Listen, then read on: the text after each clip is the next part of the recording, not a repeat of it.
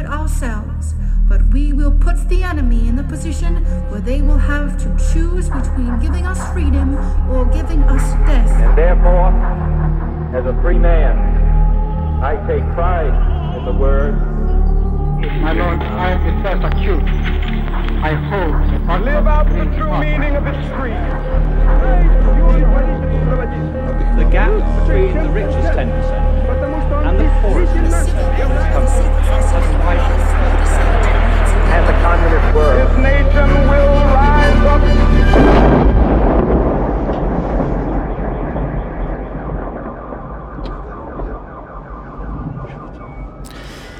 Hezký den, vítejte u dalšího pokračování podcastu Kolaps, který pro internetový deník Alarm.cz připravují Jan Bělíček a Pavel Šplíchal. Dnešní díl je speciální, protože se jedná o 100. díl Kolapsu. Ano, jsme tady s vámi už přes 3 roky a už docela dlouho se vám snažíme zpříjemňovat váš podcastový feed. Jak se dneska cítíš, Pavle? Považuješ se už za profesionálního podcastera? Rozjedeme nějaký workshop nebo něco takového? Ale tak před 10 díly už jsem k tomu měl asi náběh, k tomu pocitu té profesionality, ale pak jsme prodávali knížky na veletrhu a nějaká paní za mnou přišla a říkala, že jako poslouchá Kolaps a že to asi jako není moje silná stránka, že jsi takhle pochopila.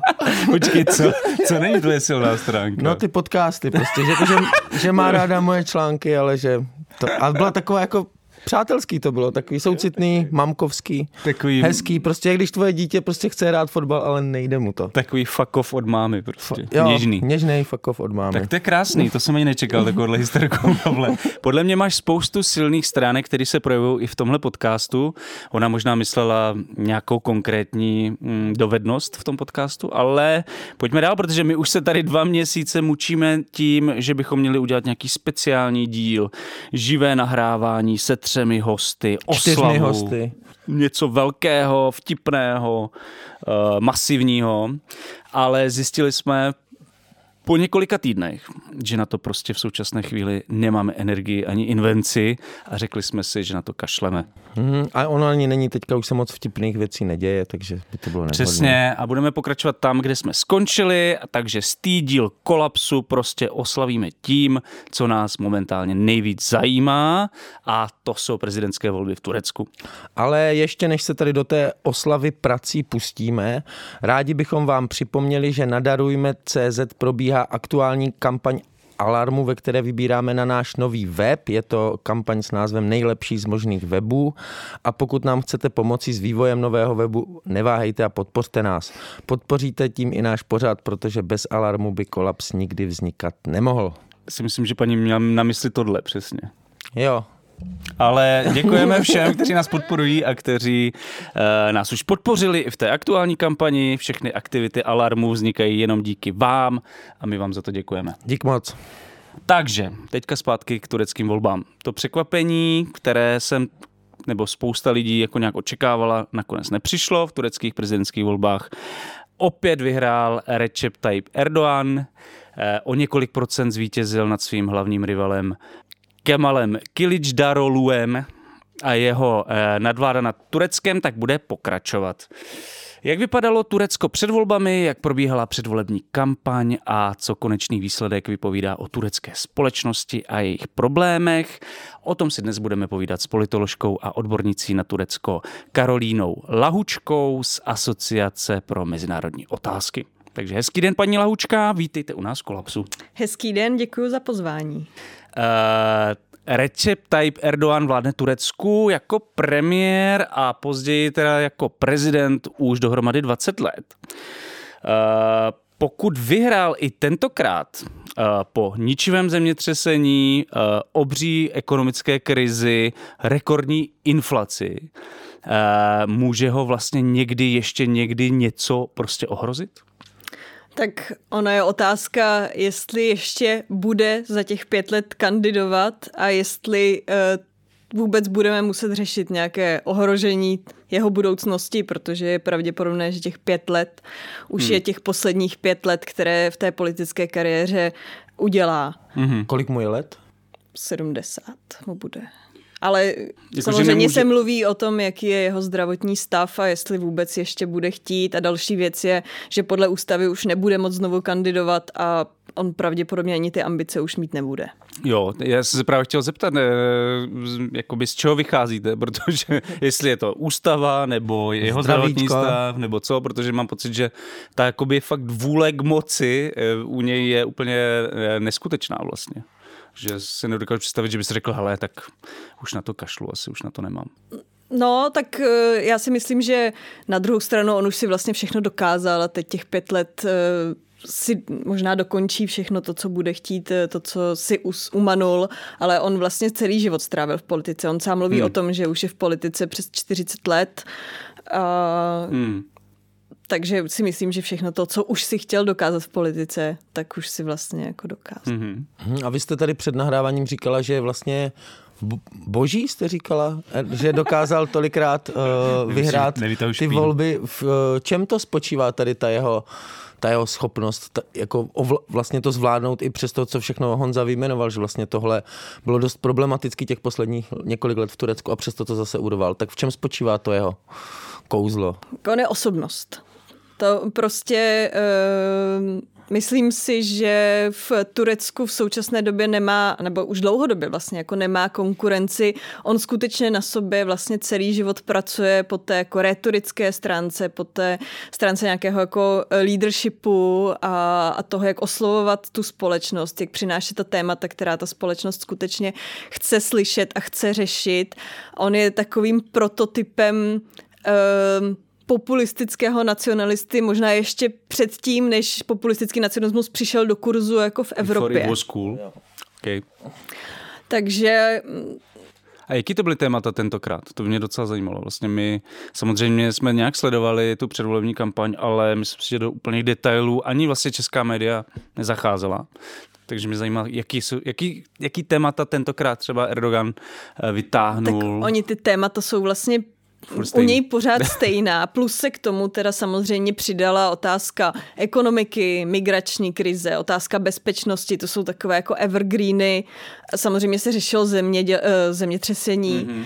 A co teď tak jako asi rezonovalo mnohem víc než v těch předchozích volbách, dané tím, že rok 2023 je nějaký jako koncept té budoucnosti, protože Turecko teď slaví 100 let v říjnu a ten velký projekt toho jako Turecka 2023, který letos jakoby vrcholí a kterému Erdoğan věnoval úsilí posledních, řekněme, třeba 10-15 let, tak je něco, co tu společnost oslovuje. Takže jako většina jeho kampaně, a v tom se ta kampaň asi lišila od těch jako předchozích let, byla ve velké míře založená na tom, že otvíral nové projekty. On stál u všech těch, jako řekněme, přestřihávání pásek a mluvil o tom, podívejte se, co jsme vybudovali, co je vlastně za mnou těch 20 let a proč byste mi měli věřit dál, navzdory tomu, že teď Turecko je v problémech, máme tady zemětřesení, máme ekonomickou krizi ve světě, jako v současné době v podstatě bezprecedentní bezpečnostní situace zase po mnoha letech a podobně.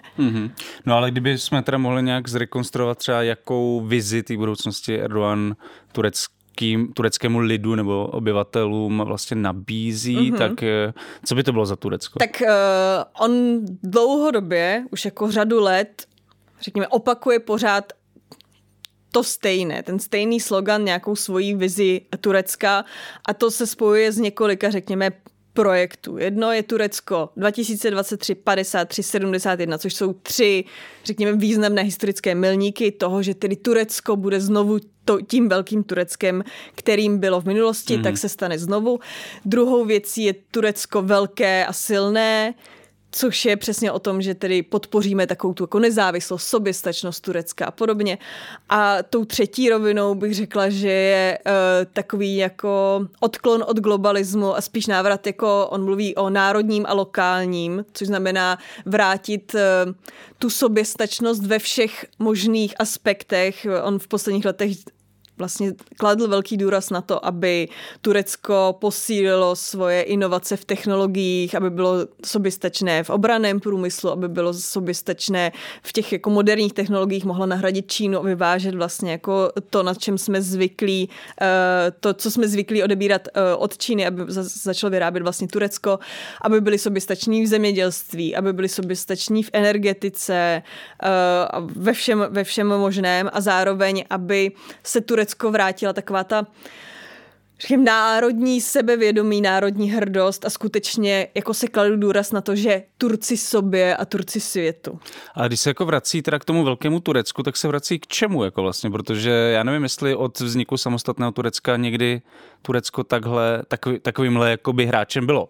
Že si se vrací teda spíš ještě víc do minulosti k osmanský říši. On se vrací, on na jednu stranu nevnímejme to tak, že by se chtěl vrátit k osmanské říši z pohledu nějakého jako revizionismu, expanze územní. Prostě Turecko je ve svých hranicích, Turecko bude chtít zůstat ve svých hranicích. Ale sousedé jsou trošku nervózní. V zahraniční politice a v tom asi hlavně, jak jako Turci sami sebe vnímají, chce vrátit tu velikost jako v myšlení. V tom, že Turecko bylo státem v době, kdy byla osmanská říše na vrcholu, tak bylo státem, který skutečně jako určoval tu dobu, určoval směřování politiky, byl skutečně tím velkým partnerem a hráčem pro evropské velmoci, pro Ameriku, byl tím velkým partnerem pro Rusko a podobně. Skutečně to byla země, se kterou se muselo počítat, tak to je ta jedna rovina. A druhá je, že on vlastně mnohem víc oproti vlastně těm, řekněme tomu 20. století, tak se snaží vrátit svůj vliv v tom Blízkém východě. V těch územích, která osmanské říši, řekněme, historicky patřila, ale ne tak, že by chtěl, nevím, třeba nahradit vládce Sýrie, ale aby měl pocit, že pokud se Turecko rozhodne to tak vypadalo, v něčem... Že i tohle by se mu třeba líbilo. No a já myslím, že by to vlastně přineslo spoustu problémů. Že jako řešit problémy kromě Turecka jako Turecka, řešit ještě všechny problémy, které budou čekat na Sýrii v dalších 10 let, na to nikdo nemá úplně jako kapacitu. Takže spíš v tom, že pokud se Turecko ve svých zahraničních cílech rozhodne jít nějakým směrem, tak aby vlastně mezi těmi státy a mezi tím obyvatelstvem tam mělo to Turecko podporu v těch svých politických krocích, na tom vlastně v tom regionu. A aby případně v zahraniční politice při vyjednáváních třeba se Západem, tak vlastně ten region, řekněme, muslimský, stál vlastně za Tureckem. A podporoval tu politiku vlastně v tom světě takovou, kterou si Turecko představuje.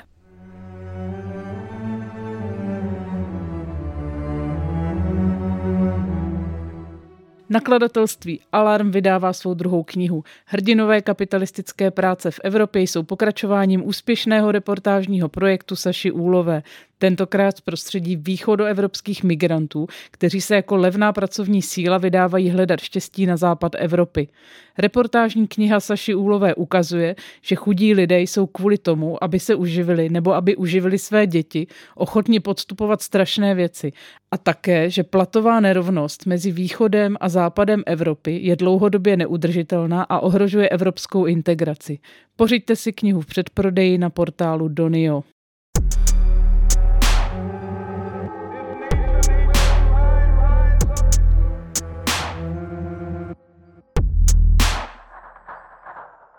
A ještě teda bych doplnil teda tu otázku, abychom to měli všechno kompletně, jak se vztahuje k té jako moderní historii Turecka, teda historii Turecka ve 20. století zejména. Tak on v tomhle směru vlastně dělá, řekněme, v té společnosti velkou revizi.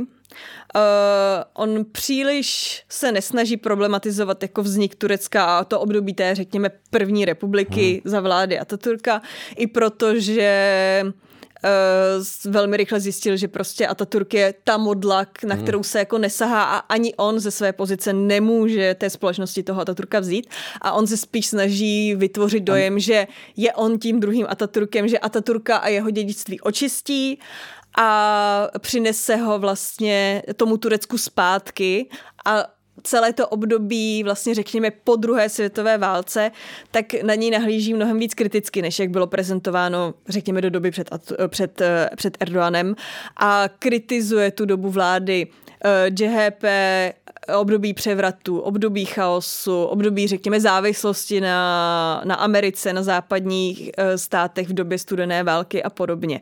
Takže on vlastně jako se snaží ukázat, že to Turecko za něj nyní poučí se z chyb toho 20. století a vytvoří tu republiku, která bude jako silná a samostatná a nebude v područí vlastně jako toho západu. Vy jste to už asi řekla, ale vy jste řekla, že očistí to, jako i to Atatürkovo období, očistí od čeho?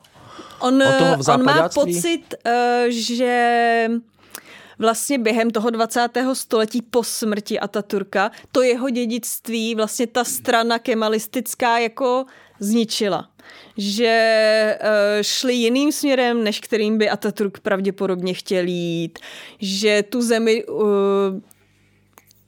dovedli prostě k té jako závislosti a k té jako řekněme nesebevědomí a frustraci a Turecko bylo takovou jako výrobnou a nějakým řekněme pěšákem v politice západu, což je určitě něco, co by podle Erdoğana nikdo jako Atatürk nechtěl. Takže vlastně všechno to, co vnímá jako problematické ve 20. století, tak toho chce to Turecko teď jako zbavit a vrátit se vlastně jako k nějaké reinterpretaci těch kemalistických principů a toho, na čem Turecko bylo vybudované a vrátit to vlastně po těch 100 letech zpátky. A jaký má vztah, když jsme mluvili o třeba nějaký geopolitické pozici Turecka v tom celosvětovém systému, ale vadí a předpokládám, že mu asi třeba vadí i ty jako sekularizační nějaký jako tendence toho raného tureckého státu a nebo prostě nějaký jakož západní v uvozovkách životní styl a tak dále. Tak on jako nemá vyloženě problém se sekularismem jako takovým. On určitě nespochybňuje to, že by Turecko mělo být sekulární stát jako zřízení, že aby se vracelo, nevím, právo šaria a skutečně jako aby se z Turecka stala islámská republika, tak to je něco, o co Erdoganovi nejde. On v podstatě sekularismus vnímá ve dvou rovinách, že stát může být sekulární, ale obyvatelstvo jako individuální občané, kteří jsou prostě muslimové a to turecká společnost se k tomu islámu prostě hlásí, tak nemůže být vlastně sekulární. Takže on ten sekularismus rozdělil na dvě roviny. On jako souhlasí s tím, že ten stát sekulární má být, ale vlastně ta společnost může podporovat sekularismus na té státní úrovni, ale nemůžeme chtít po jednotlivcích, aby byli sekulární. Že to není to, co bude fungovat. Předtím teda docházelo k nějakému potlačování i té soukromé sféře? Nebo... Ano, nebo v tom 20. století ten sekularismus byl přesně prosazován na všech těch jako úrovních. Ten islám a ta, řekněme, muslimská identita byla hodně potlačovaná a jako stahovala se skutečně jako, řekněme, do domácností a až, řekněme, od nějakých 80. let se jako výrazněji zjistilo, že to jako nefunguje, že ta společnost je nadále prostě muslimská a je potřeba jí dostat do toho veřejného prostoru a vrátit jí zpátky do politiky, i když třeba jinak než za Osmanské říše nebo tak. A já se teda zeptám úplně na tu základní otázku, jakou teda vlastně má podle Erdogana hrát islám roli ve veřejném životě v Turecku?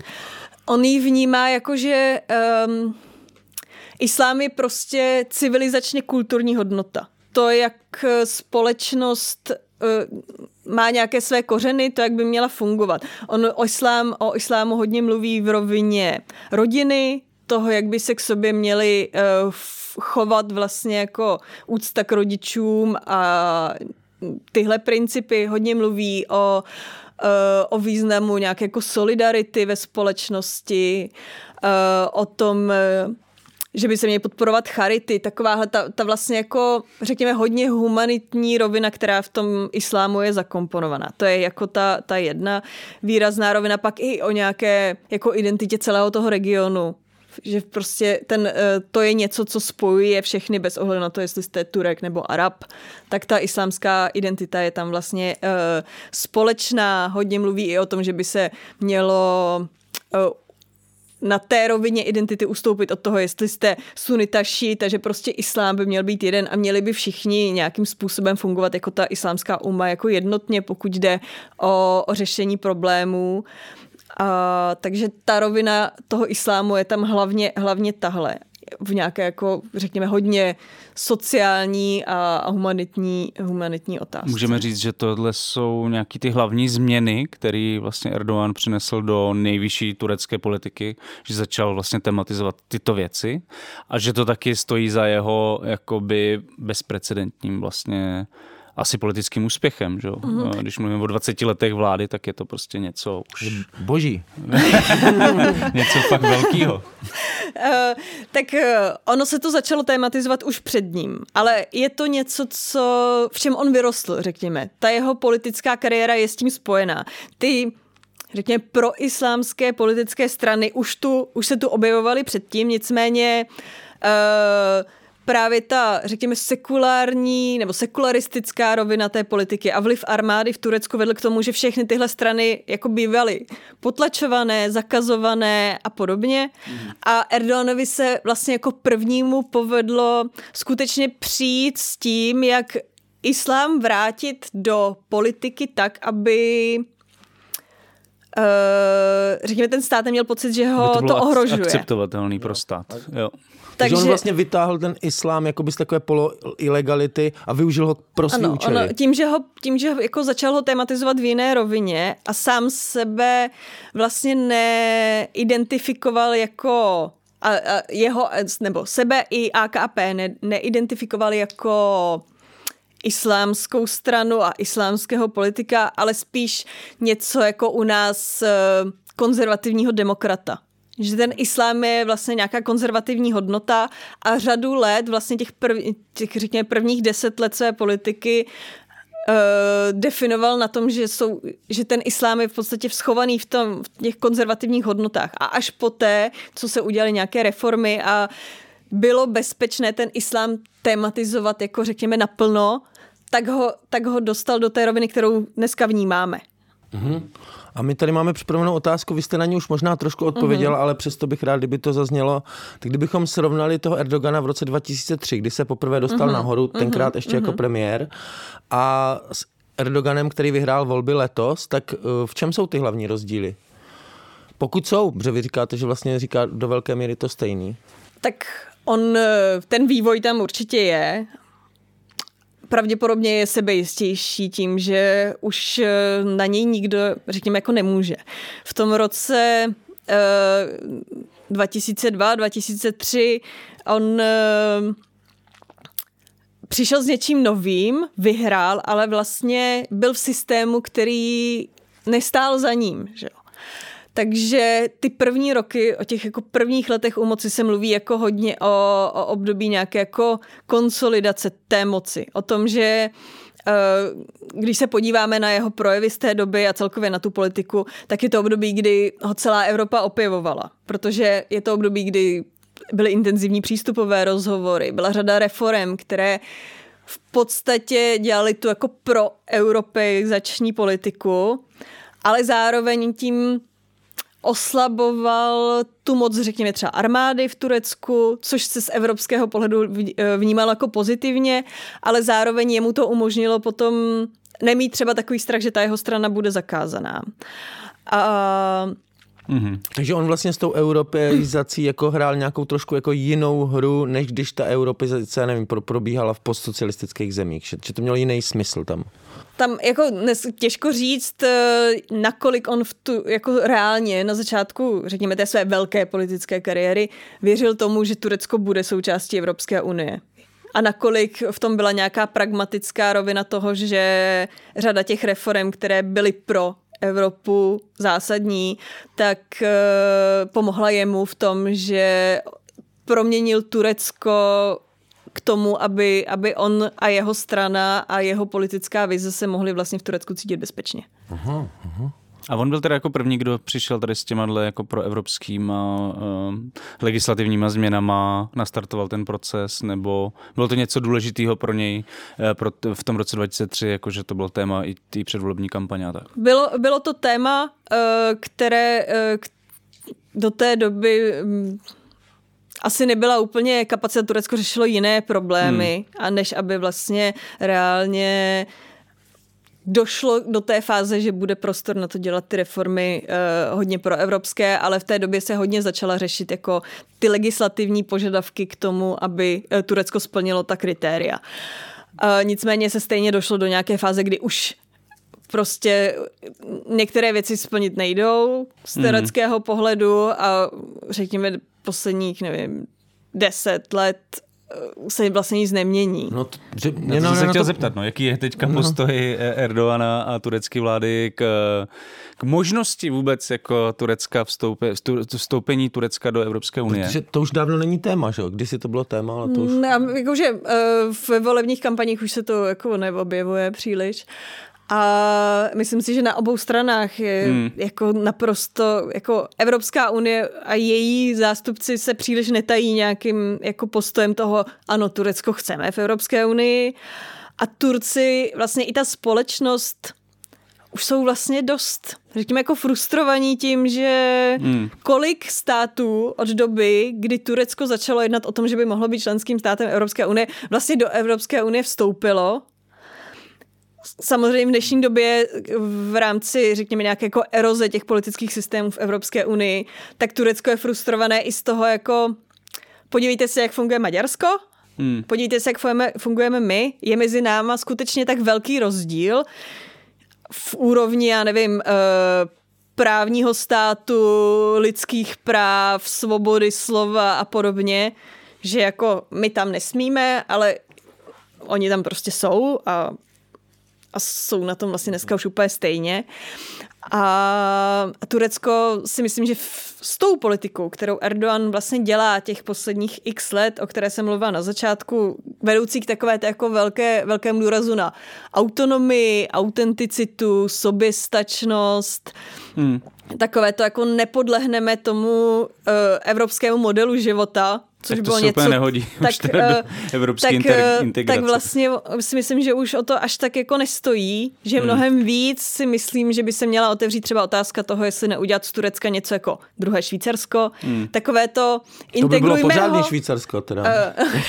Integrujme ho do té roviny, jako kdy je to pro obě ty strany užitečné. My budeme Turecko potřebovat v otázce bezpečnosti, budeme ho potřebovat v otázce ekonomiky. To bude pravděpodobně jako vždycky to bude zásadní partner na hranicích s Evropou a je fajn tuhle rovinu podporovat. Ať už jde o nějaké jako otázku cel, otázku nějakého jako obchodu, nevím, možná nějakého společného jednání s nějakými dalšími velkými partnery a podobně. Tohle je cesta, která bude přínosná vlastně pro obě dvě ty strany. Ale možná by se mělo přestat mluvit o tom, Turecko bude součástí Evropské unie a pojďme hledat jiný model a přestaňme se vlastně pořád motat v kruhu a nastavme ty vztahy jinak, ale nějak jako už trvalé, bez toho pocitu, řekněme, dlouhodobé frustrace na obou stranách. Tak už pomalu ukončíme historický okýnko. To není historický, to je prostě... Současnost historie, prolíná se to. Pokračuje, Pavle. Ale takže to ochladnutí z hlediska toho členství Evropské unie přišlo spíš jako z turecké strany? Ukončuješ okýnko a pokračuješ. Ukončuju, ale poslední otázkou. Jo, takhle. To je teda já si myslím, že to je takový jako vzájemný proces. Jo. Že Evropská unie začala dlouhodobě dávat najevo, že ta kritéria se neplní.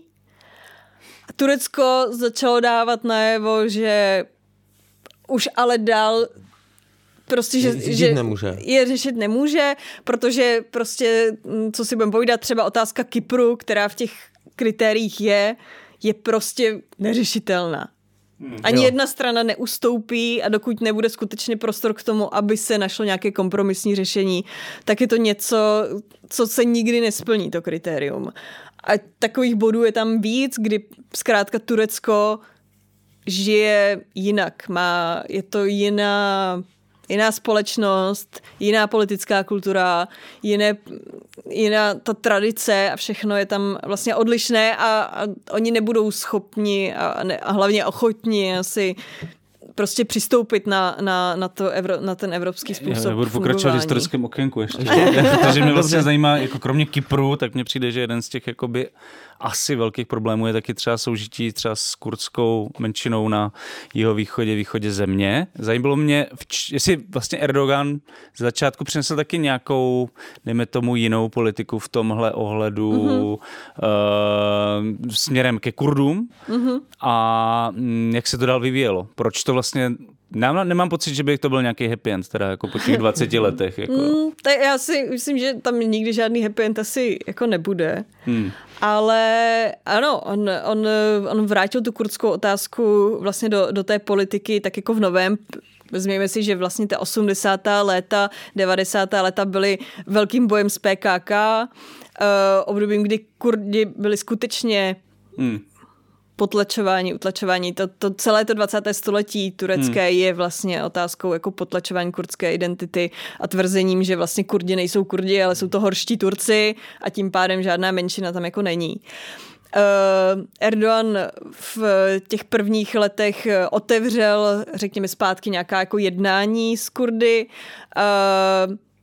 On byl v těch až do roku, řekněme, 2015 byl mezi Kurdy jako populární. A když jsem byla v Diyarbakıru, jako v tom hlavním městě Kurdů v Turecku, v době, kdy byly ty první prezidentské volby v roce 2014, tak oni ho skutečně volili. Oni skutečně věřili tomu, že Erdoğan je ten, kdo přinese, řekněme, ten mír v té společnosti.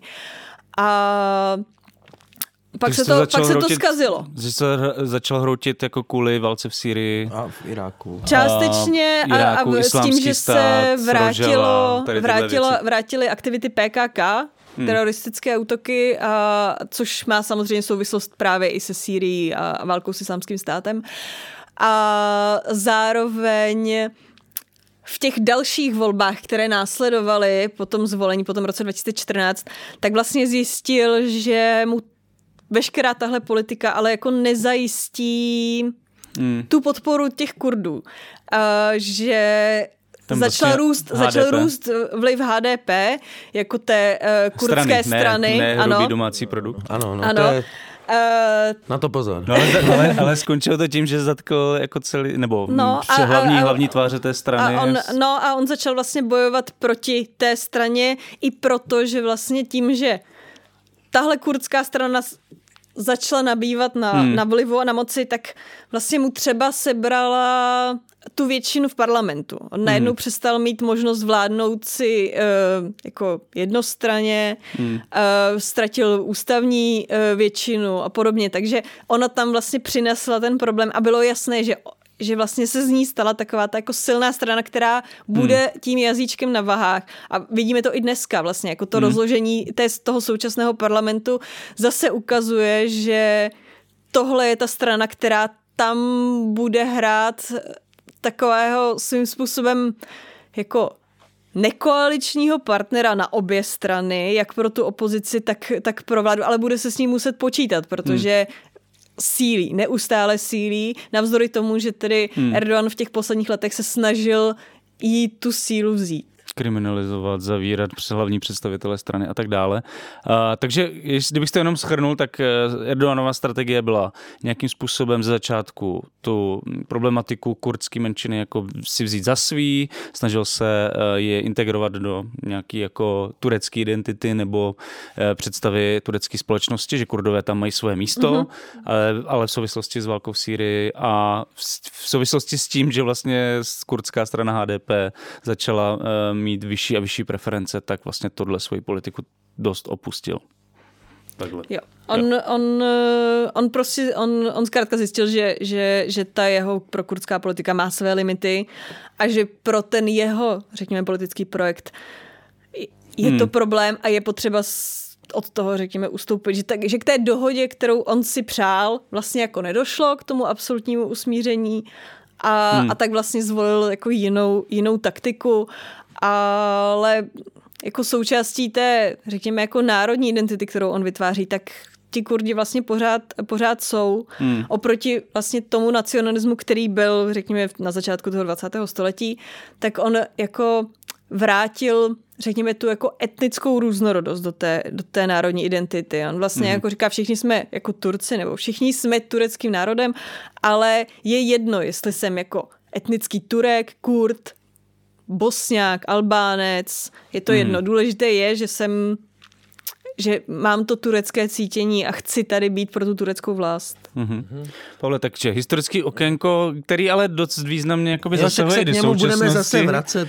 Trošku opouštíme a ty jsi chtěl navázat čím teda? No tak, protože jsme si zatím popsali, jak je teda, proč je tak boží. Erdogan, ano, boží, tak úspěšný lídr, tak přesto ale ve volbách získal 52% a opoziční kandidát, Kemal Kılıçdaroğlu získal 48%, což je skoro polovina turecké společnosti, čili co byl jeho program a co mu vlastně vadilo a s ním polovině turecké společnosti na Erdoganovi. Myslíte tomu opozičnímu kandidátu? No, co byl ten argument té opozice, proč? No tak oni jako hlavní argument té opozice byl nechceme Erdoğana. A proč ho nechtějí? No tak to souvisí vlastně s tím, jako podívejte se, jsme v ekonomické krizi, zemětřesení, Erdoğan to nezvládnul, korupce, jeho, nevím, autoritářské tendence. Oni jako ten hlavní program té opoziční strany byl zrušíme prezidencialismus, vrátíme zpátky parlamentní systém. Aby ta moc toho jednoho muže vlastně nad tím Tureckem nebyla. Nicméně vlastně jako hodně se mluvilo o tom, že vlastně ty volby jsou svým způsobem referendem o tom, jestli Turci souhlasí s tím politickým systémem, který mají, anebo jestli chtějí zpátky ten, který tu byl vlastně do celé to 20. století. A ukázalo se, že turecká společnost pořád dává přednost tomu silnému vůdci a té vládě toho jednoho muže, který jim zajišťuje, řekněme, nějaký pocit stability a toho, že je svým způsobem předvídatelný už.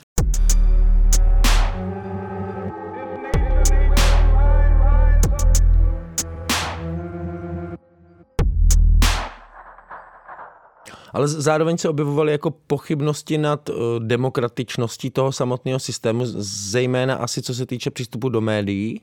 Tak jak se díváte na toto? Tak tohle... O tom se nedá polemizovat, jestli je v tomhle směru Turecko jako demokratické. Není.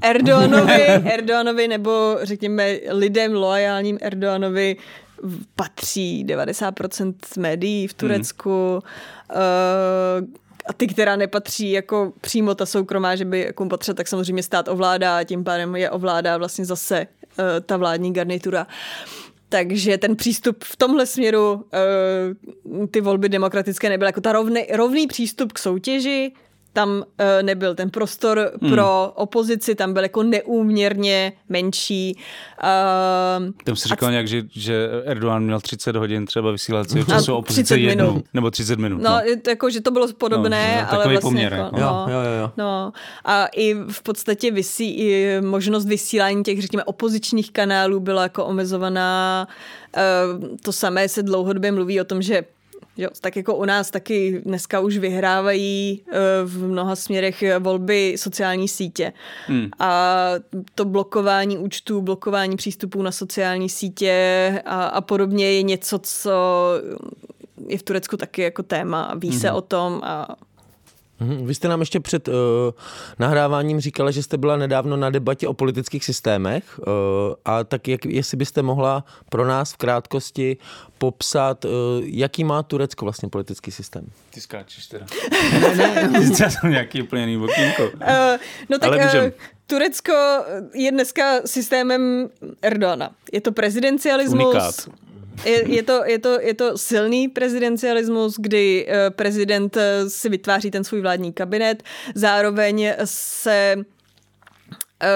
je postaven na tom, že se předpokládá, že zároveň vlastně v parlamentu bude mít většinu ta politická strana toho prezidenta, protože prezident v současné době na rozdíl od minulosti vlastně může být stranický, takže prezident je zároveň předsedou té jako strany. A mluvilo se i o tom, že právě v tom druhém kole má větší pravděpodobnost vyhrát Erdoğan i proto, že vlastně v tom parlamentu ta jeho vládní koalice získala většinu a že si nikdo neumí představit, jak by vlastně vládnul prezident pomocí dekretů v okamžiku, kdy v parlamentu má většinu vlastně jako opoziční koalice, řekněme. A byl to argument třeba pro voliče, že nechodili volit opozičního lídra a volili Erdoğana třeba, protože co bude ty analýzy na to vlastně jako žádné ještě nejsou, co stálo v pozadí těch rozhodnutí, ale jako jeden z těch argumentů se to vnímalo, že proč má Erdoğan větší pravděpodobnost v tom druhém kole, že nakonec stejně vyhraje,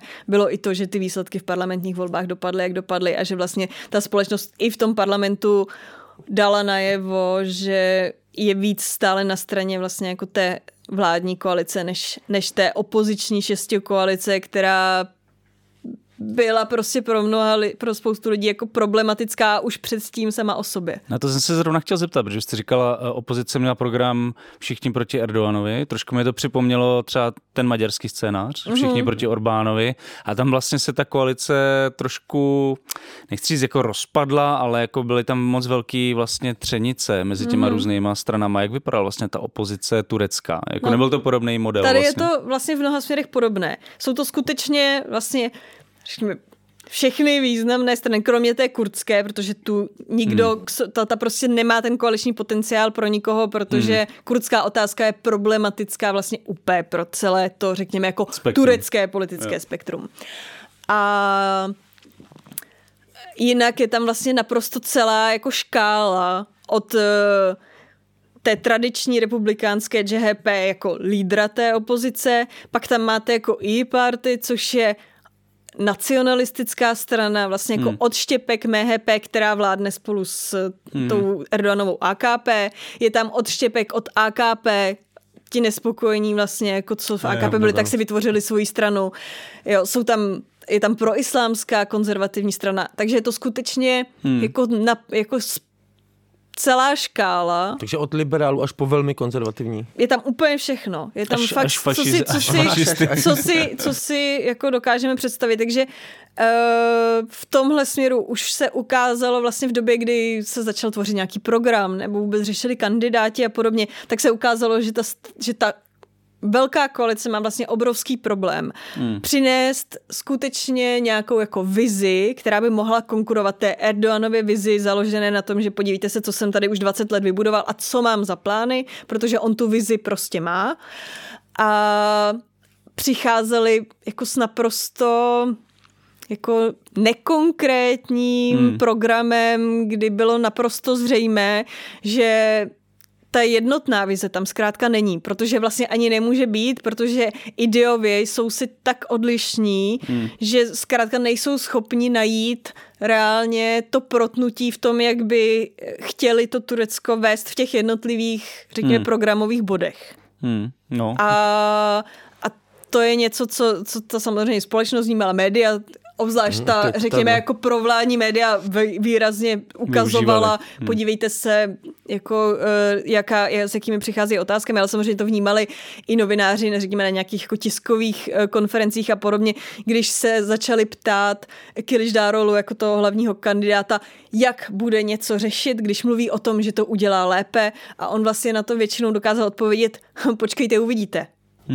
Vlastně nedokázal říct ty konkrétní argumenty, protože je zkrátka neměli. Aby mohlo taky naštvat ty koaliční partnery. Že? No a vlastně s tím, jak se blížily volby, tak problém byl i to vůbec určit toho protikandidáta Erdoğanovi. Kılıçdaroğlu byl takový kompromis, za kterým nestál vlastně vůbec nikdo, ale nikoho lepší, jako na nikom jiném se nedokázali shodnout, tak tam dali Kılıçdaroğlu, ačkoliv se vlastně od začátku vědělo, že on není ten charismatický hráč. On není ten člověk, který skutečně si může stopnout vedle Erdoğana a řekněme jako umlátit ho argumenty. Že jako naopak proto vlastně neproběhla žádná debata těch kandidátů. Protože všichni, i ta opozice vlastně si byla vědoma toho, že ve chvíli, kdy se ti dva postaví proti sobě, tak Erdoğan to ovládne. Protože je takový rétor, že tu společnost osloví a vlastně by to tomu opozičnímu kandidátovi akorát uškodilo. Přesto získal 48%, což mě teda fascinuje po tomhle výčtu. Přesně tak, jak vy to popisujete, to je úplně famózní úspěch. No. Jo, tak je to daný tím systémem, že když stojíte proti sobě jako dva kandidáti, tak jako zase, když se podíváme na svět, tak v těch volbách většinou jako málo kdy se stane 60. jako ano, jo, že prostě 70-30. Ano. Tentokrát výjimečně ano, ale tam asi nebyla ta situace vlastně tak vyhrocená. A další věc je, Erdoğan už asi jako vlastně nebo mně to aspoň tak přišlo, že neměl potřebu vyloženě ve velké míře jako mobilizovat a oslovovat ty jako další voliči. Když se podíváte na ty absolutní čísla, tak jeho letos, stejně jako před těma 5 lety, volil v podstatě téměř totožný počet voličů a mezi prvním a druhým kolem ho vlastně volilo o 500 000 lidí víc, což je jako nic v tom množství hlasů, které v Turecku jsou. Takže on si vlastně byl relativně jistý tou svou voličskou základnou, která se ukazuje, že se jako nemění. Navzdory těm problémům a navzdory vlastně prognózám, které, řekněme, hlavně západní média tady tak jako se nechala pohltit tou představou, že ti lidé v Turecku jsou vlastně stejní jako my tady. A že budou volit jako teď jsem naštvaný na to, jak ta vláda tu zemi vede, tak jí to jako zúčtuju a zvolím někoho jiného, protože zemětřesení, protože ekonomická krize, protože inflace. To, co bychom viděli třeba my tady.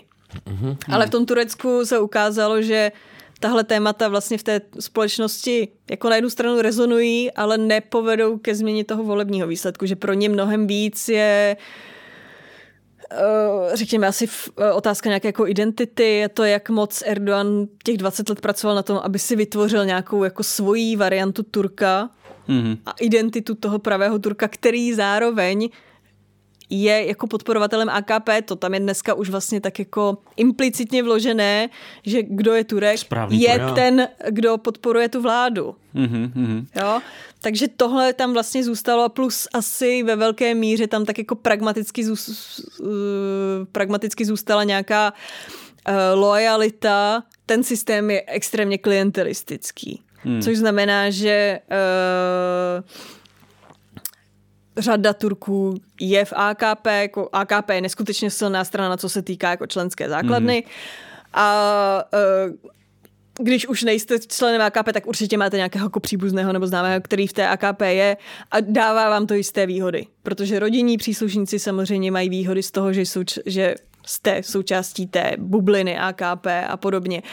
Je tam to business lobby, je tam vlastně jako v tomhle směru a v době, kdy máte vlastně tu nejistotu, co se týče jako ekonomiky a inflace a toho, jaká ta budoucnost bude, tak si možná pragmaticky nakonec stejně zvolíte to, že OK, nebudu se mít jako dobře, tady opozice mi možná dává nějakou jako vidinu toho, že budu se mít líp, ale co to znamená, oni mi nejsou schopni říct, jak toho dosáhnou, abych tomu skutečně uvěřil. A tady se možná nebudu mít líp, ale třeba aspoň se nebudu mít ještě hůř, protože ta strana a vlastně jako tady ta klientelistická lojalita mi zajistí aspoň něco. Zajistí mi to, že moje děti budou moct studovat, zajistí mi to, že pokud jsem, nevím, ve státní správě a jsem na straně AKP, tak to moje místo zůstane, protože pravděpodobně spíš vyhodí někoho jako z té opozice.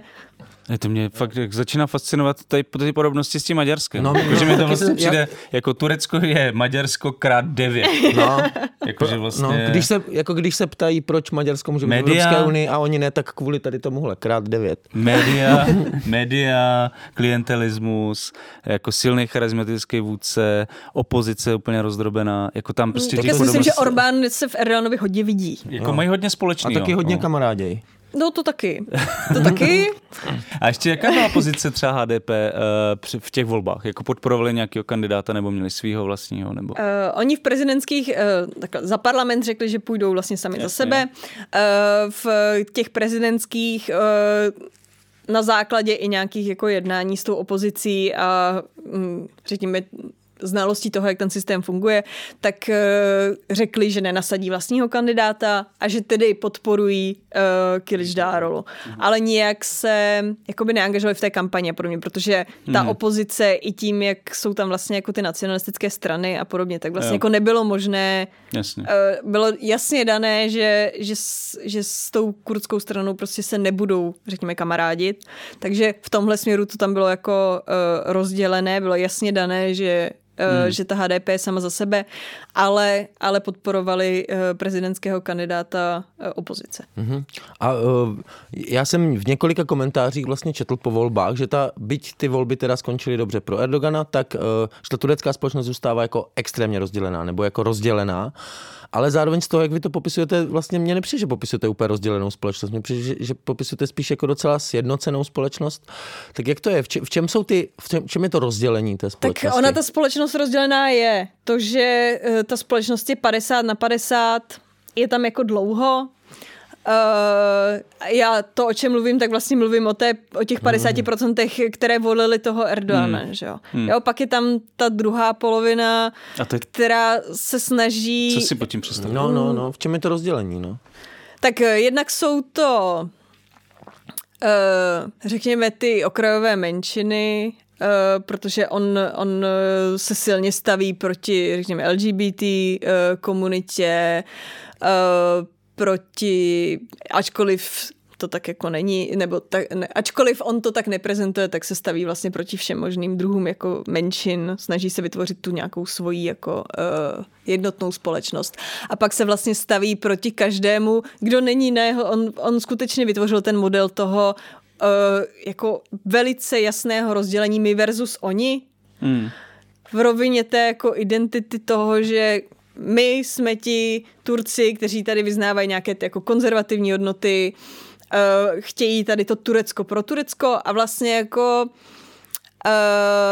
ta opozice, to JHP a ti, kteří podporují JHP a jeho představu, on jako ve velké míře mluví o těch, kdo se jako chtějí nechat prodat západu. Tak to je jako něco, co je na té jako druhé straně té barikády. A a je něco, na čem by se ta druhá strana barikády shodla? Protože to tak vypadá, že spíš ta druhá strana barikády je trošku jako vlastně hodně rozdrobená. Je to tak jako, řekněme, roztříštěnější společnost. Jo? Ve větší míře jsou to možná nějací jako intelektuálové, kteří víc jezdí do zahraničí na západ, chtěli by víc žít tím systémem, nebo tou společností, kterou žijeme, v té společnosti, ve které žijeme my tady. Ale... Takže se chtějí prodat západu.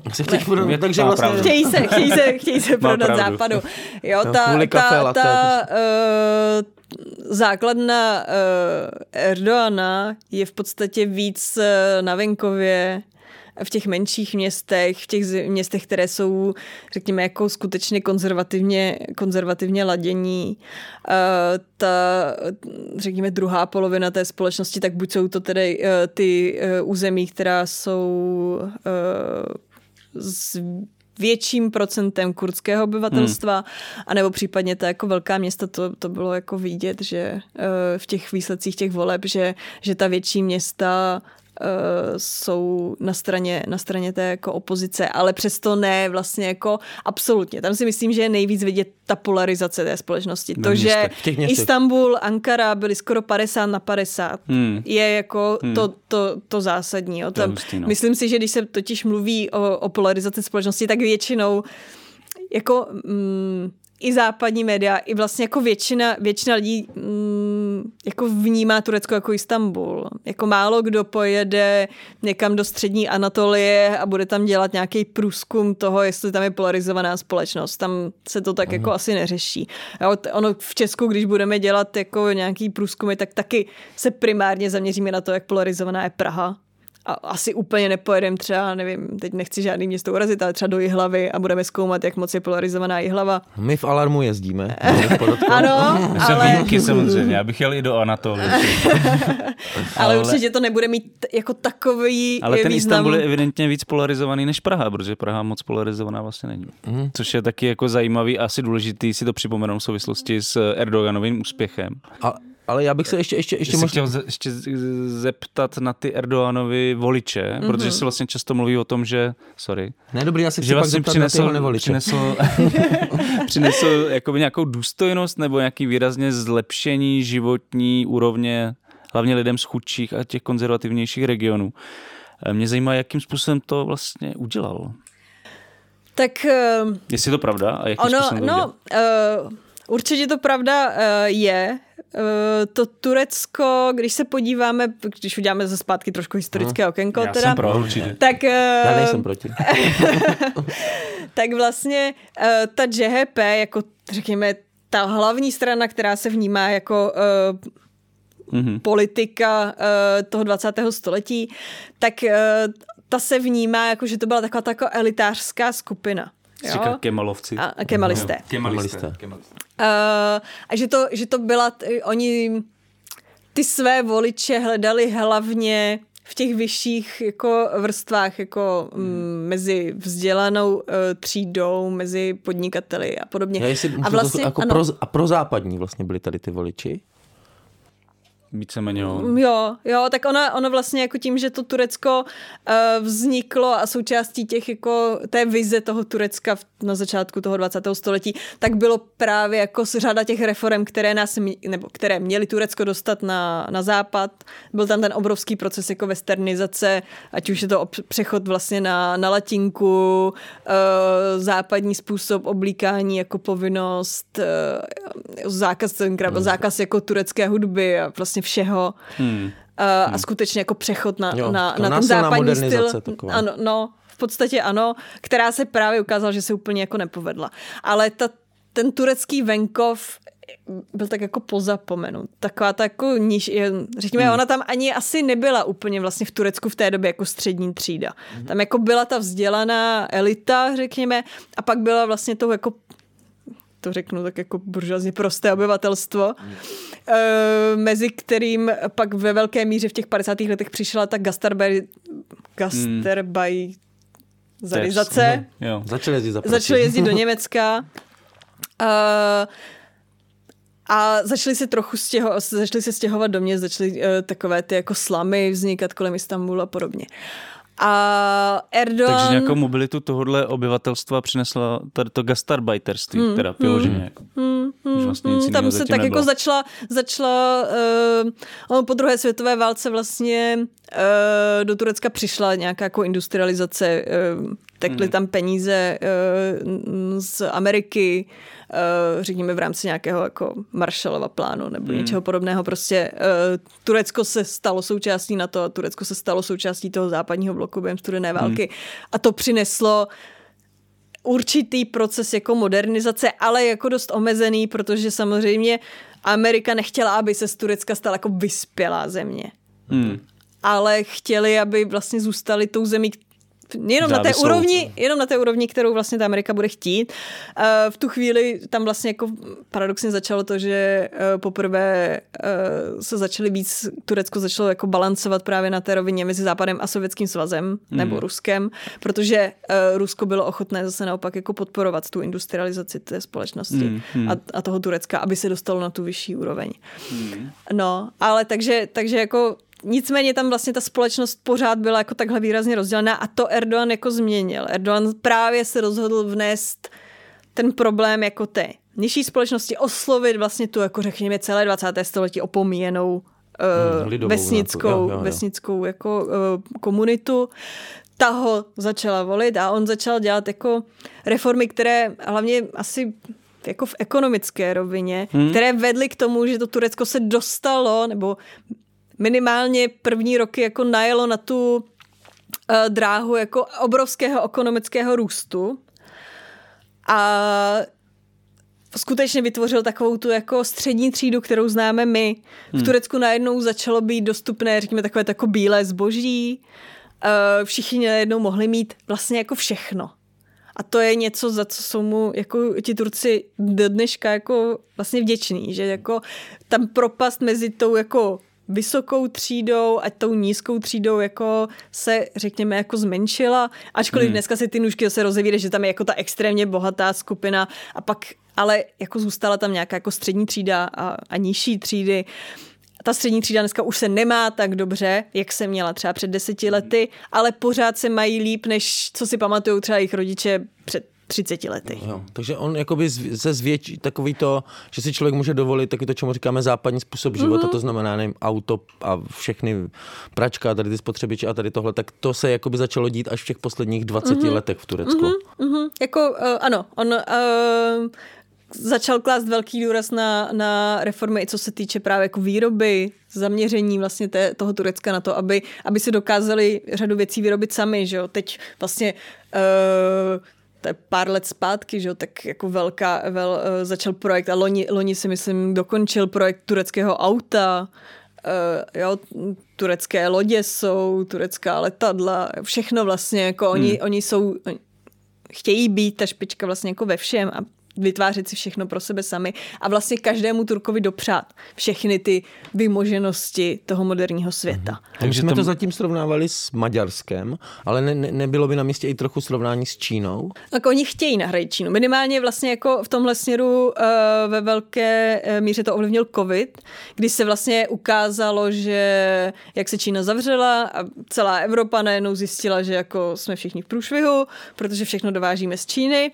nic si neumíme vyrobit a když se nám Čína zavře, tak jsme tu nahraný, protože vlastně nemáme nic.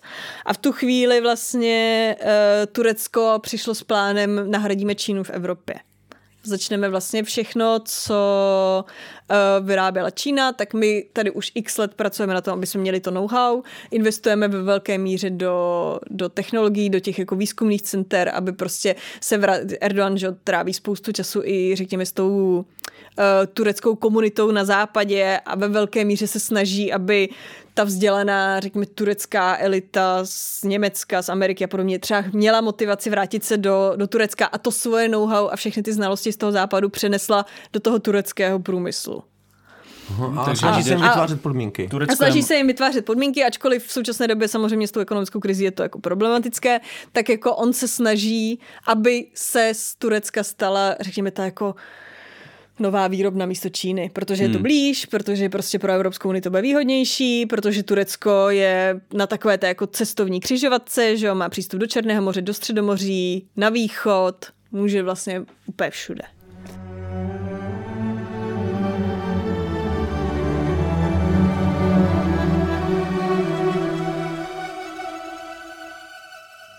Možná jste slyšeli, že za současné oteplování nemůže přibývání skleníkových plynů v atmosféře. Někdo tvrdí, že za to může slunce nebo vesmírné záření. Další tvrdí, že se globální oteplování vůbec neděje. Někdy tyto názory prezentují respektovaní vědci. Naprostá většina klimatologických výzkumů ale už dlouho tvrdí, že dochází ke klimatickým změnám, které má na svědomí lidská aktivita. Sociologický výzkum a investigativní projekty v posledních letech ukazují, že tato situace není náhodná. Množství prací odhaluje propracovanou politickou strategii, která má za cíl chránit zájmy fosilního průmyslu. Jejím základním nástrojem je právě vytváření zmatku. Nová kniha Alarmu a nakladatelství Utopia Libry od Vojtěcha Pecky s názvem Továrna na lži ukazuje na konkrétních příkladech z českého i světového kontextu, jak funguje výroba klimatických dezinformací. Pořiďte si knihu na e-shopu Alarmu e-shop.denikalarm.cz.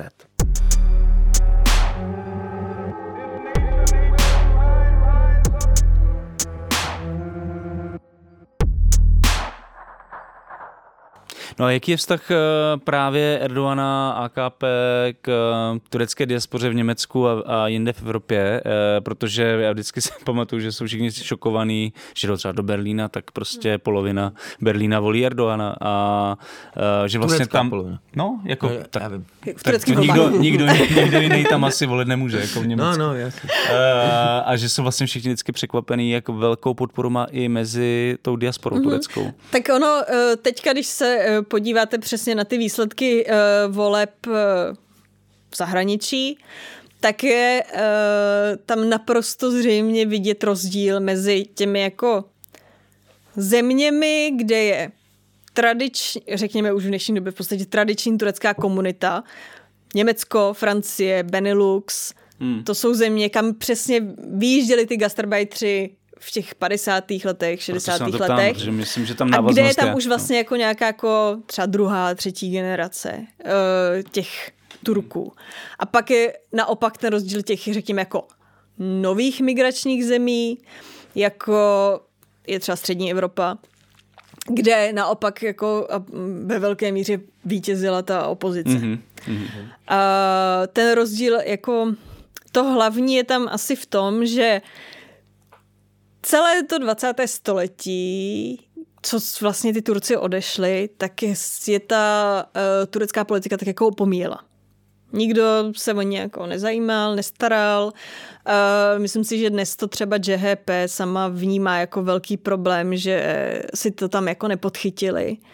A Erdoğan je vlastně první politik, který skutečně tráví spoustu času tím, že jezdí mezi ty turecké komunity, mluví tam s nimi a zasazuje se o to, aby se svým způsobem měli dobře a ukazuje jim, že je jako vnímá, že je tu pro ně. Hodně se zasadilo o to, aby se rozšiřovalo zakládání takových těch tureckých domů, jako Yunus Emre instituty a podobně, aby ta turecká komunita v zahraničí mohla mít, řekněme, vazbu na tu svoji tureckou hodnotovou, civilizační, kulturní identitu, aby se ty jejich děti, ačkoliv třeba vyrůstají v Německu, mohly učit turecky, měli přístup k turecké literatuře, k turecké kulturní tradici, mohli mít, řekněme, nevím, recitovat básničky a zpívat lidové písně a turecký tradiční divadlo a podobně. Takže on tam vlastně se jako hodně vrátil, a to je něco, o čem už jsme částečně mluvili, vlastně jako zapojil tu diasporu do té národní identity. Vlastně mluví o tom, že tito Turci mají nějakou tu svoji jako jinou vlast, ale zároveň pořád jsou součástí toho Turecka, my na vás nezapomínáme a on o všech těch lidech z té turecké diaspory mluví jako o velvyslancích Turecka na západě. Jo, takže a mluví i o tom jako angažujte se politicky v těch zemích, těch vašich nových domovinách, abyste tam mohli v podstatě působit jako, řekněme, nějaká jako pátá kolona vlastně Turecka, protože dneska ti Turci v Německu už mají, že jo, německé občanství, absolvovali ten německý vzdělávací systém, můžou být podnikatelé, můžou být politici, můžou být vlastně úplně jako kdokoliv v tom Německu, protože už jsou to Němci, ale pokud on v nich probudí zpátky tu tureckou jako identitu, tak samozřejmě oni potom budou při nějakých vyjednáváních lobovat za ty turecké zájmy a podobně. Můžou pomoct.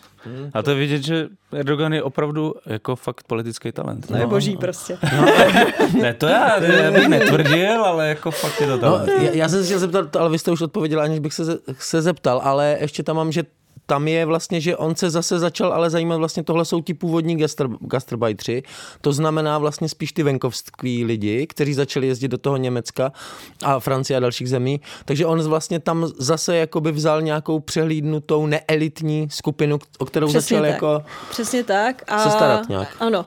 Ano, a vlastně naopak to, co vidíme jako třeba tady u nás, nebo vlastně v řekněme těch nových migračních zemích, kde není tady ta komunita, tak to jsou skutečně už vlastně ve větší míře lidé, kteří přišli v těch posledních 20 letech, přišli s tím, že nesouhlasí s tím režimem, který v Turecku je, a proto odešli na západ. A tím pádem vlastně nebudou volit Erdoğana, že jo? No, tam bylo zajímavé, že vlastně ten západní média, nebo jak jsem chtěl říct západní diskurs, a to je jedno, vlastně ten souboj prezidentský rámovali jako souboj mezi demokracií, autoritářstvím a tak dále. Jak se na tyhle zkratky vlastně díváte vy? Dalo by se to takhle jednoduše popsat? Já si myslím, že ten západní svět trošku jako přeceňuje to, co by ta opozice způsobila. Pořád by to byli Turci a pořád jsou to, jako Kılıçdaroğlu není nový politik. To je politik, který má za sebou v podstatě podobnou politickou kariéru jako Erdoğan, co se týče jako množství let v politice. A Turci vždycky budou bojovat hlavně jako sami za sebe a za ten systém, ve kterém jsou zvyklí žít. Já si vlastně nejsem jistá, jestli jako Turecko je skutečně jako zemí, kde může fungovat ten západní demokratický model. To je něco podobného, jako když mluvíme o tom, jestli bude, nevím, demokratizace Ruska. Ta společnost je prostě historicky jiná.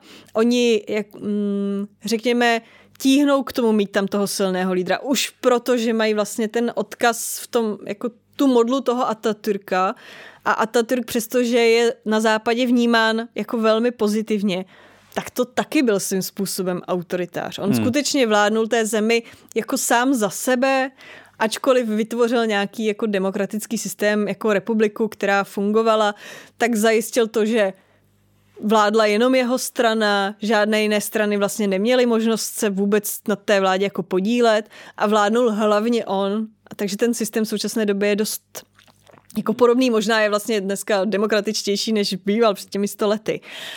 A je otázka, jestli by reálně ta opozice skutečně přinesla jako tu demokracii, kterou my si myslíme, že by jako přinesla. Ano, pravděpodobně by tam došlo k tomu, že by se propustila řada lidí z vězení, nastala by se nově nějaká jako otázka lidských práv a podobně. To nejsou špatný věci. Ale jestli by to skutečně jako vedlo k tomu, že se z nich stane jako demokracie. Turecko nikdy demokracií nebylo, ačkoliv tady občas někteří jako v médiích prostě je občas tendence jako prezentovat, že někdy Turecko demokracií bylo. Ono jako nikdy nebylo. Jo, bylo víc nebo méně demokratické a ono pořád i dneska je tak jako víceméně demokratické. Není to ten jako absolutně autoritářský režim. Pořád je tam nějaká, i když ne úplně soutěživá demokracie, tak... A třeba co se týče svobody slova? Nic moc, podle mě. To bude jak to Maďarsko? To bude horší, ne? Když nebudete kritizovat Erdoğana, tak si můžete říkat, co chcete. Ne, ale když... A pak, když vyhraje opozice, tak tě pustí z vězení možná. Tak, jako zavírá se. Jakože určitá míra kritiky je tam jako možná. A na druhou stranu oni mají ty zákony postavené tak, že vlastně kritika Turecka, kritika Turecké republiky a kritika tureckého státu a vlastně i té jako osobnosti toho prezidenta, tak se tam tak jako dá vlastně krásně propojit s nějakým jako ohrožením státu, ohrožením státní suverenity, i ten jejich jako teroristický zákon je postavený úplně jinak, že ta kritika je jako dost na hraně, jako co se jak bude interpretovat. Takže jako, když se podíváte do médií, tak jako existuje tam kritika toho, že jsou korupční skandály, že se něco nepovedlo. Jako tohle tam je, neprezentuje se ten režim vlastně, ani v těch oficiálních médiích se neprezentuje jako naprostá růžová zahrada bez trnů. Bylo by to trapný. Ale v těch jiných státech to existuje. Že? Co si budeme povídat, v těch jako víc autoritářských zemích se dá prezentovat všechno růžové. Jo, že už se pak povídá taková ta pohádka. Tak tohle není na tom levelu. Tady se jako pořád jako tady se pořád ukazuje to, že ten problém jako existuje. Myslím si, že i Erdoğan, on jak je, řekněme, jako egoista, tak on jako potřebuje vědět, že ho ty lidi volí, protože ho jako chtějí volit. On jako by vlastně by asi nebyl úplně spokojený s tím, kdyby vyhrál, protože si to zařídil. Jo. Že chce, aby ho měli rádi. On chce být populárním politikem. To mi připomíná taky jednoho muže. Jo? Víš koho? Koho? Andreje Babiše. Jo. Andrej. Proto je teď v současné době na filozofické fakultě tady tak jako populární to téma jako komparace všech tady těch populistických režimů, jasně. protože se tam řada těch podobností jako nachází, ačkoliv se vždycky přijde právě z nějakou jako teorií, která platí na celou Evropu a pak tam vždycky přijdem s tím Tureckem a ono to Turecko jako rozbije a zjistí se, že to není ale ono. teda ještě k té svobodě slova, tak jako ale já vím, ale ta červená jako linie vede, kdy už to jako, že já nemůžu kritizovat, nevím, že přehrada byla zbytečně drahá, ale nemůžu kritizovat, že přehrada byla zbytečně drahá, protože... Nesmíte do toho vložit tu ideologii. Proto, jo, jakože přehrada byla zbytečně drahá, protože nejsme západ, nebo... Nebo kde je to? No to by bylo dobrý, že jako asi, že jako když tam hodíte tu kritiku toho západu, tak jste jako v pohodě, ale jako tam nesmíte, já myslím, že to je případ od případu, asi i o tom, kdo to řekne. Pokud budete jako super loajální novinář za AKP a budete kritický k režimu, tak vám to asi projde. Jo. Protože a když budu kritický k někomu konkrétnímu. Když budete jako dlouhodobě problémový novinář opozice a ještě si přisadíte něčím takovým, tak asi to bude jako horší. Ale jinak tam skutečně jde o nějakou jako tu jako asi identitární rovinu toho, jako ukažte, na čí straně jste, jako jak definujete toho nepřítele. Pokud budete v té své kritice ukazovat vládu a Erdoğana jako nepřítele Turecka, tak je to problematické. A když třeba budu říkat, že nacionalismus je nesmysl, že to prostě... No to by vám v Turecku neprošlo. Jo. Jako v Turecku je nacionalismus všechno. Tam jako neexistuje strana, která se nevztahuje k nacionalismu. Nacionalismus je součástí těch základních pilířů Turecka. Na tom je Turecko postavené a nacionalismus jako pro Turecko to je něco pro nás absolutně jako nepředstavitelného a nepochopitelného. Ano, když budete řešit kurdský nacionalismus, tak budete mít problém. Ale jako turecký nacionalismus je jako v Turecku všechno. Tam neexistuje jako nenacionalista asi. Jo. Každá strana je nacionalistická, i když jako jinak těch jako řekněme barev nacionalismu je v Turecku celá škála, ale každý je jako nacionalist. Mě docela by zajímalo teda angažmá Turecka v té aktuální válce na Ukrajině. Protože mě to vlastně docela za prvý překvapilo postoj Turecka vůči Rusku, za druhý vlastně se ukázalo, že i to Turecko je docela významný teda hráč na tom geopolitickém poli v téhle oblasti. Překvapil vás osobně třeba postoj Erdoğana v téhle konkrétní věci? Já bych řekla, že tam není nic, co by bylo vyloženě jako překvapivého. To, že bude podporovat, jako svým způsobem bude podporovat Ukrajinu, bylo jasný z pohledu toho, jaké vztahy historicky Ukrajina s Tureckem má. To možná bychom mohli nějak rozvinout. V podstatě to souvisí i s tou koncepcí, řekněme, té jako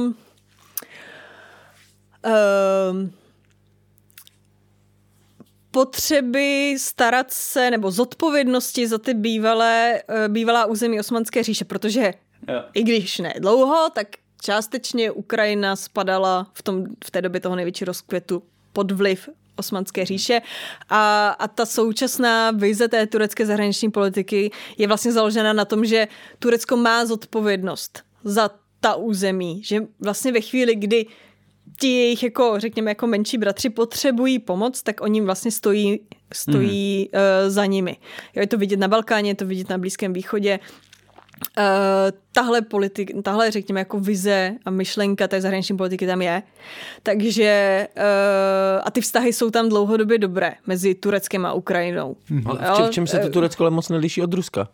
Jako v tom, jak přemýšlí nad tím. No, ale oni nebudou chtít Ukrajinu jako zabrat. Oni nechtějí, tam je ten rozdíl v tom, že jako oni nechtějí ovládat Ukrajinu. Oni chtějí s ní mít vlastně ty dobré jako vztahy, ale nespochybňují tu suverenitu, což je dané tím, že Turecko jako samo o sobě má historický strach z toho, že přijde o tu svoji suverenitu na základě smlouvy v Sèvres a konce první světové války, kdy vlastně jako Turecko téměř zmizelo a muselo si tu svoji suverenitu vybojovat, tak tam ten strach z toho, že by tu suverenitu vlastně jako mohli ztratit, je velký a jako přenášejí svým způsobem i na ty jako jiné státy, že oni jako snaží se vlastně nespochybňovat tu teritoriální suverenitu těch států.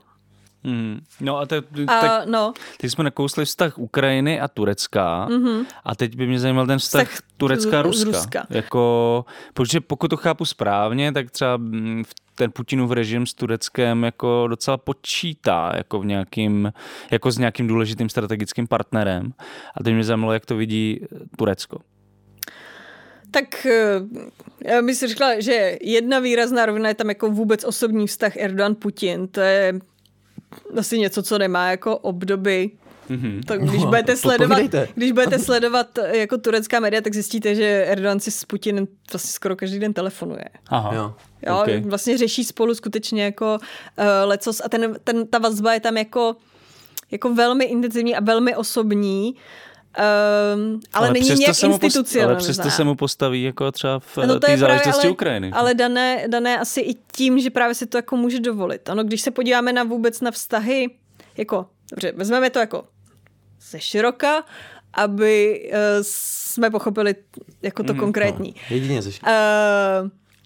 Jako turecká zahraniční politika z pozice už samotného toho, jako kde Turecko je na mapě, tak je ve velmi problematickém regionu a vždycky se snažila vytvářet tu politiku jako vyvažovací.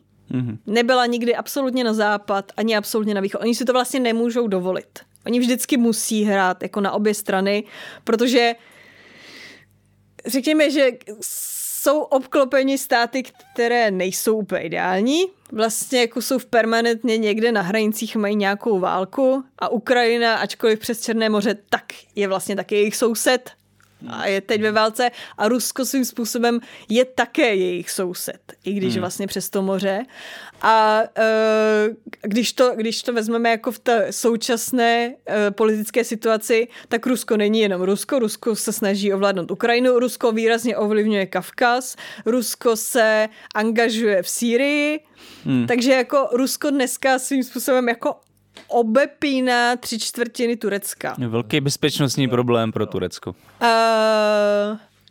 Na druhou stranu, a to je i to, co už jsem tady částečně nakousla v době té studené války, když se Turecku nelíbilo to, jakým způsobem s nimi nakládá Západ, tak se většinou otočili na Sovětský svaz. Sovětský svaz byl totiž jeden už jako z prvních, s kým navázali přátelské vztahy právě před tím rokem 1923, takže ta vazba se Sovětským svazem tam jakoby byla vždycky.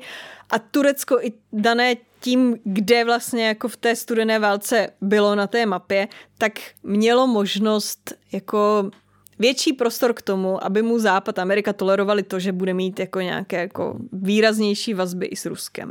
A to vlastně zůstalo i potom a řekla bych, že tam je, jako když se na to podíváme jako celé té lince 20. století, tak vždycky, když se Turecku nelíbilo, jak funguje Západ, jaké podmínky klade Turecko Západ, tak se otočili na východ k Rusku, ale na druhou stranu nikdy se jako od toho Západu absolutně jako neodklonili a vždycky tam byla nějaká červená linie, za kterou to Rusko nemohlo jít, kdy se vlastně jako to Turecko zase jako zastavilo a řeklo, tak tohle už jako ne a zase se vrátilo víc k západu. Bylo to Afghánistán, invaze do Afghánistánu, teď je to Ukrajina, byl to už Krym, kdy Turecko prostě nesouhlasí s tím ohrožováním těch jako té suverenity a té územní integrity těch států, do kterých se jako Rusko naváží. Je to vidět i na Kavkaze, kdy Turecko nesouhlasilo se zabráním, nevím, Gruzie a podobně. Takže tohle v těch vztazích je vlastně jako pořád. Zároveň tam je pořád ta potřeba toho vyvažování mezi východem a západem a to se ukazuje vlastně i teď v té Ukrajině. Nicméně Ukrajina teď má souvislost s tím, řekněme, s válkou v Sýrii, s tím, jaká krize byla ve vztazích mezi Tureckem a Západem, řekněme, posledních 7-8 let, kdy Turecko tak jako hodně jako mnohem více zblížilo s tím Ruskem, ale bylo to dané i tím, že vlastně řešili podobné věci. Řešili společně Sýrii, řešili společně Náhorní Karabach, řešili společně vlastně jako, měli podobné zájmy, řešili Libyi a podobně.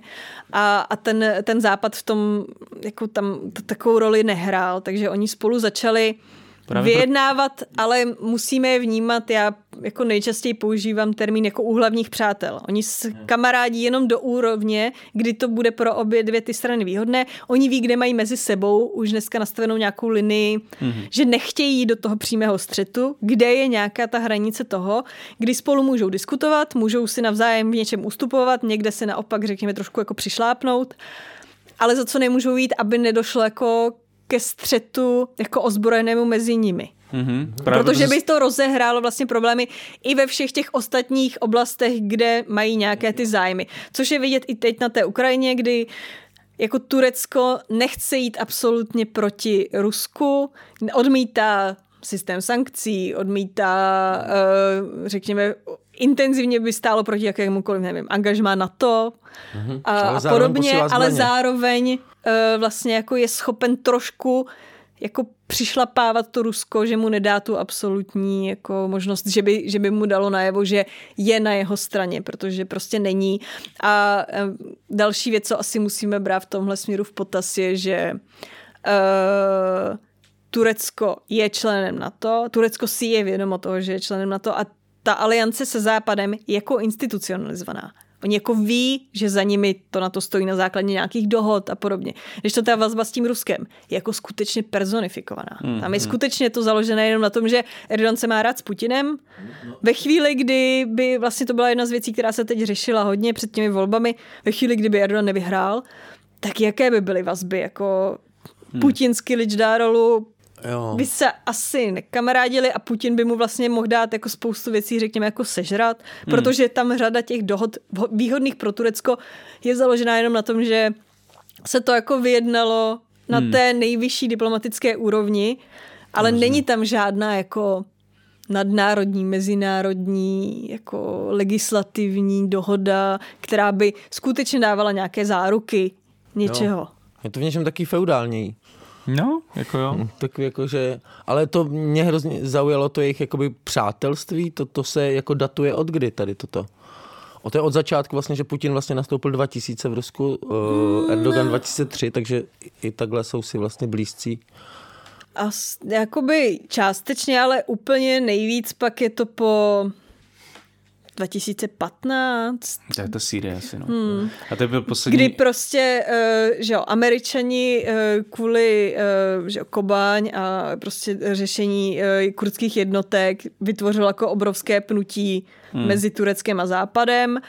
Zároveň pak tam došlo k té jako na jednu stranu obrovské krizi mezi turecko-ruskými vztahy po sestřelení té stíhačky.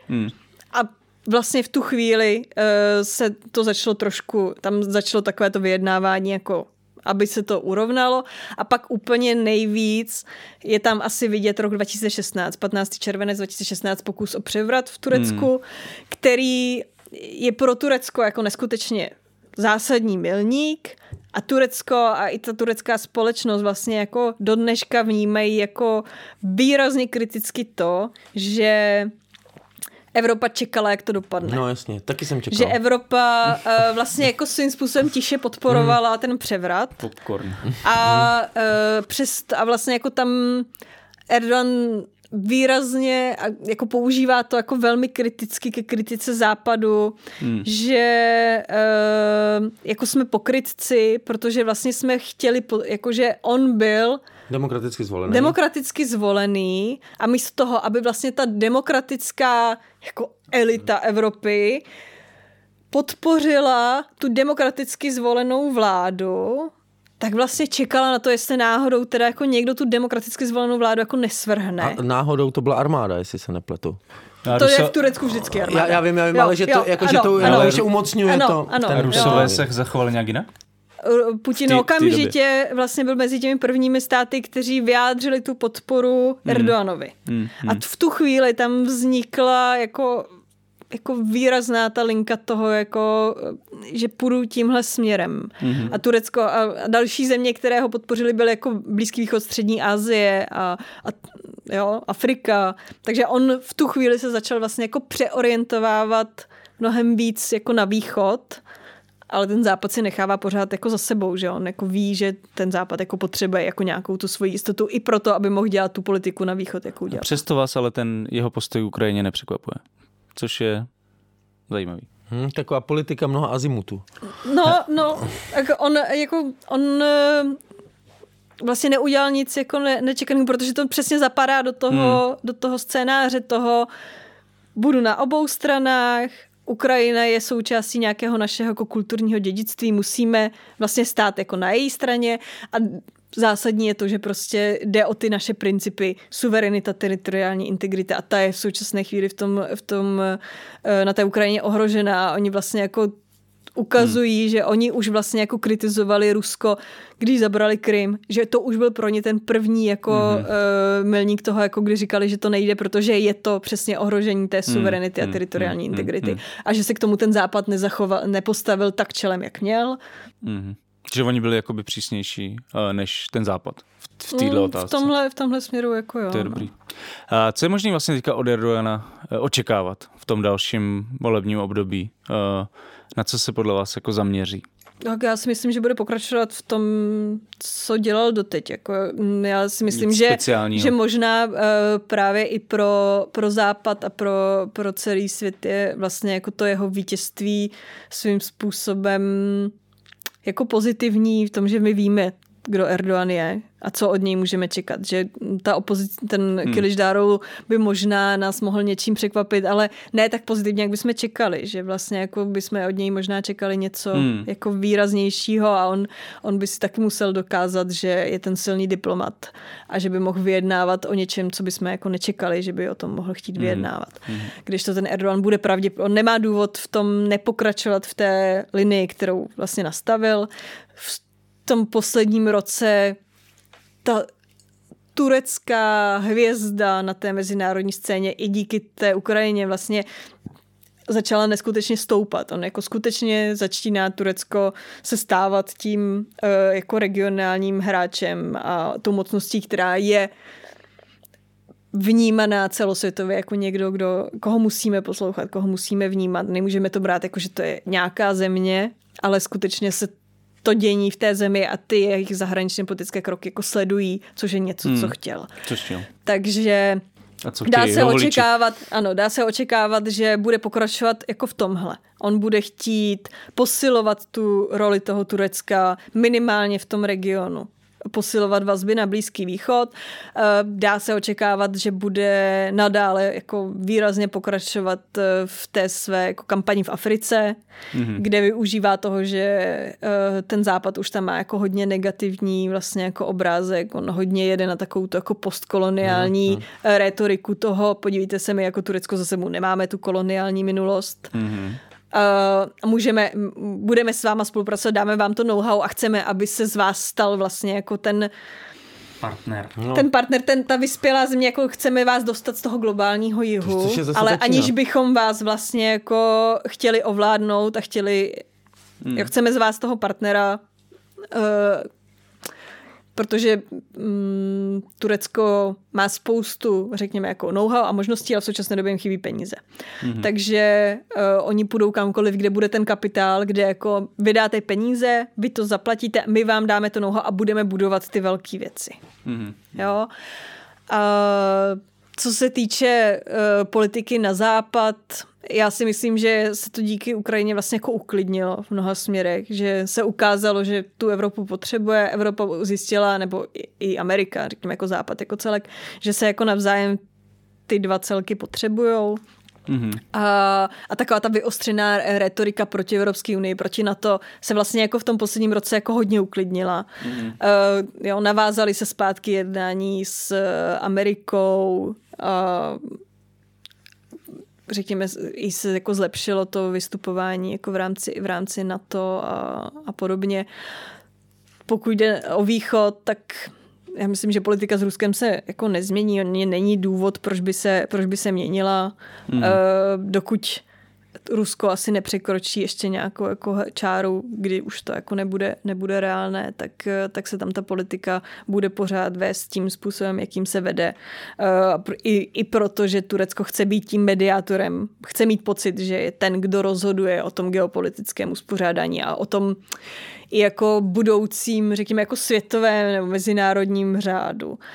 Takže on bude chtít být tím diplomatem na všech úrovních. Chce řešit Sýrii, chce řešit Kavkaz, chce řešit Ukrajinu, bude se chtít podílet na vývoji ve střední Asii a podobně. No. To má jaký FOMO. Erdoğan chce být u všeho. Ano. Totální FOMO. Tak prostě hlavně jako já si myslím, že Erdoğan má takové to přání, aby byl v těch učebnicích. Že? No, tak to nejenom v Turecku, ale ideálně jako po celém světě, ale aby tam byl hlavně jako pozitivně. Že? Tak to už mu nemůžeme zajistit. Aby se ukázalo, že něco jako dokázal. No, že on chce být ten druhý Atatürk, ne? Jakoby. No. Islamistický. Nebo islámský. No, on to tak ale taky vlastně evropeizoval, mi přijde tento používání toho islámu, ale...